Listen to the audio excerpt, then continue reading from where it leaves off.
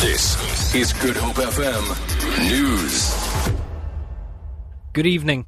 Public Protector Thuli Madonsela has denied that she has allowed herself and her office to become a political football in the battle between the ANC and some opposition parties. She was responding to questions when she addressed Parliament via a media conference in Pretoria after the ANC rejected her call to appear before the ad hoc committee on Nkandla. Meanwhile, the Office of the Speaker of Parliament has confirmed that there's been a number of letters between it and the Office of the Public Protector. The Office of Baleka Mbete has described as unfortunate the fact that Madonsela did not use the platforms Parliament specifically provides for Chapter 9 institutions and instead updated the Speaker through the media. A manhunt is underway for an escaped convict from the Knysna Correctional Facility in the Southern Cape.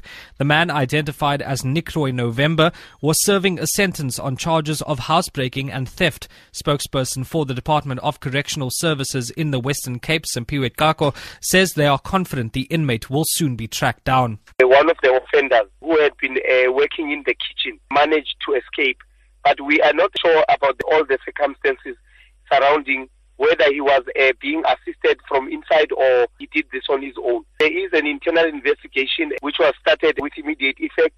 Members of the SA Police Services and our emergency support team are hard at work as I'm speaking to you now, looking for this man. A 280 million rand fraud case against the Mossel Bay couple accused of running a pyramid scheme has yet again been postponed in the local regional court until the 18th of this month.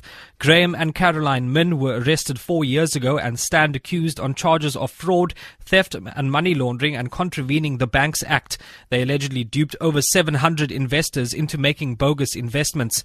The case has been postponed numerous times. This time it was to give the accused time to get new legal representation. The Mins are out on bail of 50,000 rand each. A report by the Education Infrastructure Management System shows that the Eastern Cape has the highest number of schools with poor sanitation. The province has nearly 3,500 pit toilets and 366 schools without ablution facilities. This is 300 more than KwaZulu-Natal, the next worst province. The Nkera Lower and Higher Primary is one of the schools without ablution facilities. In Kofi Mvamba, learners are forced to look for alternatives to relieve themselves.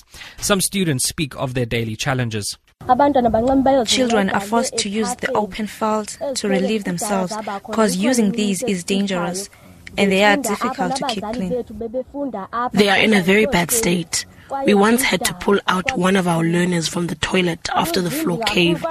They are very old. Even my parents use the same toilets. For Good Hope FM News, I'm Anjikshay Peterson.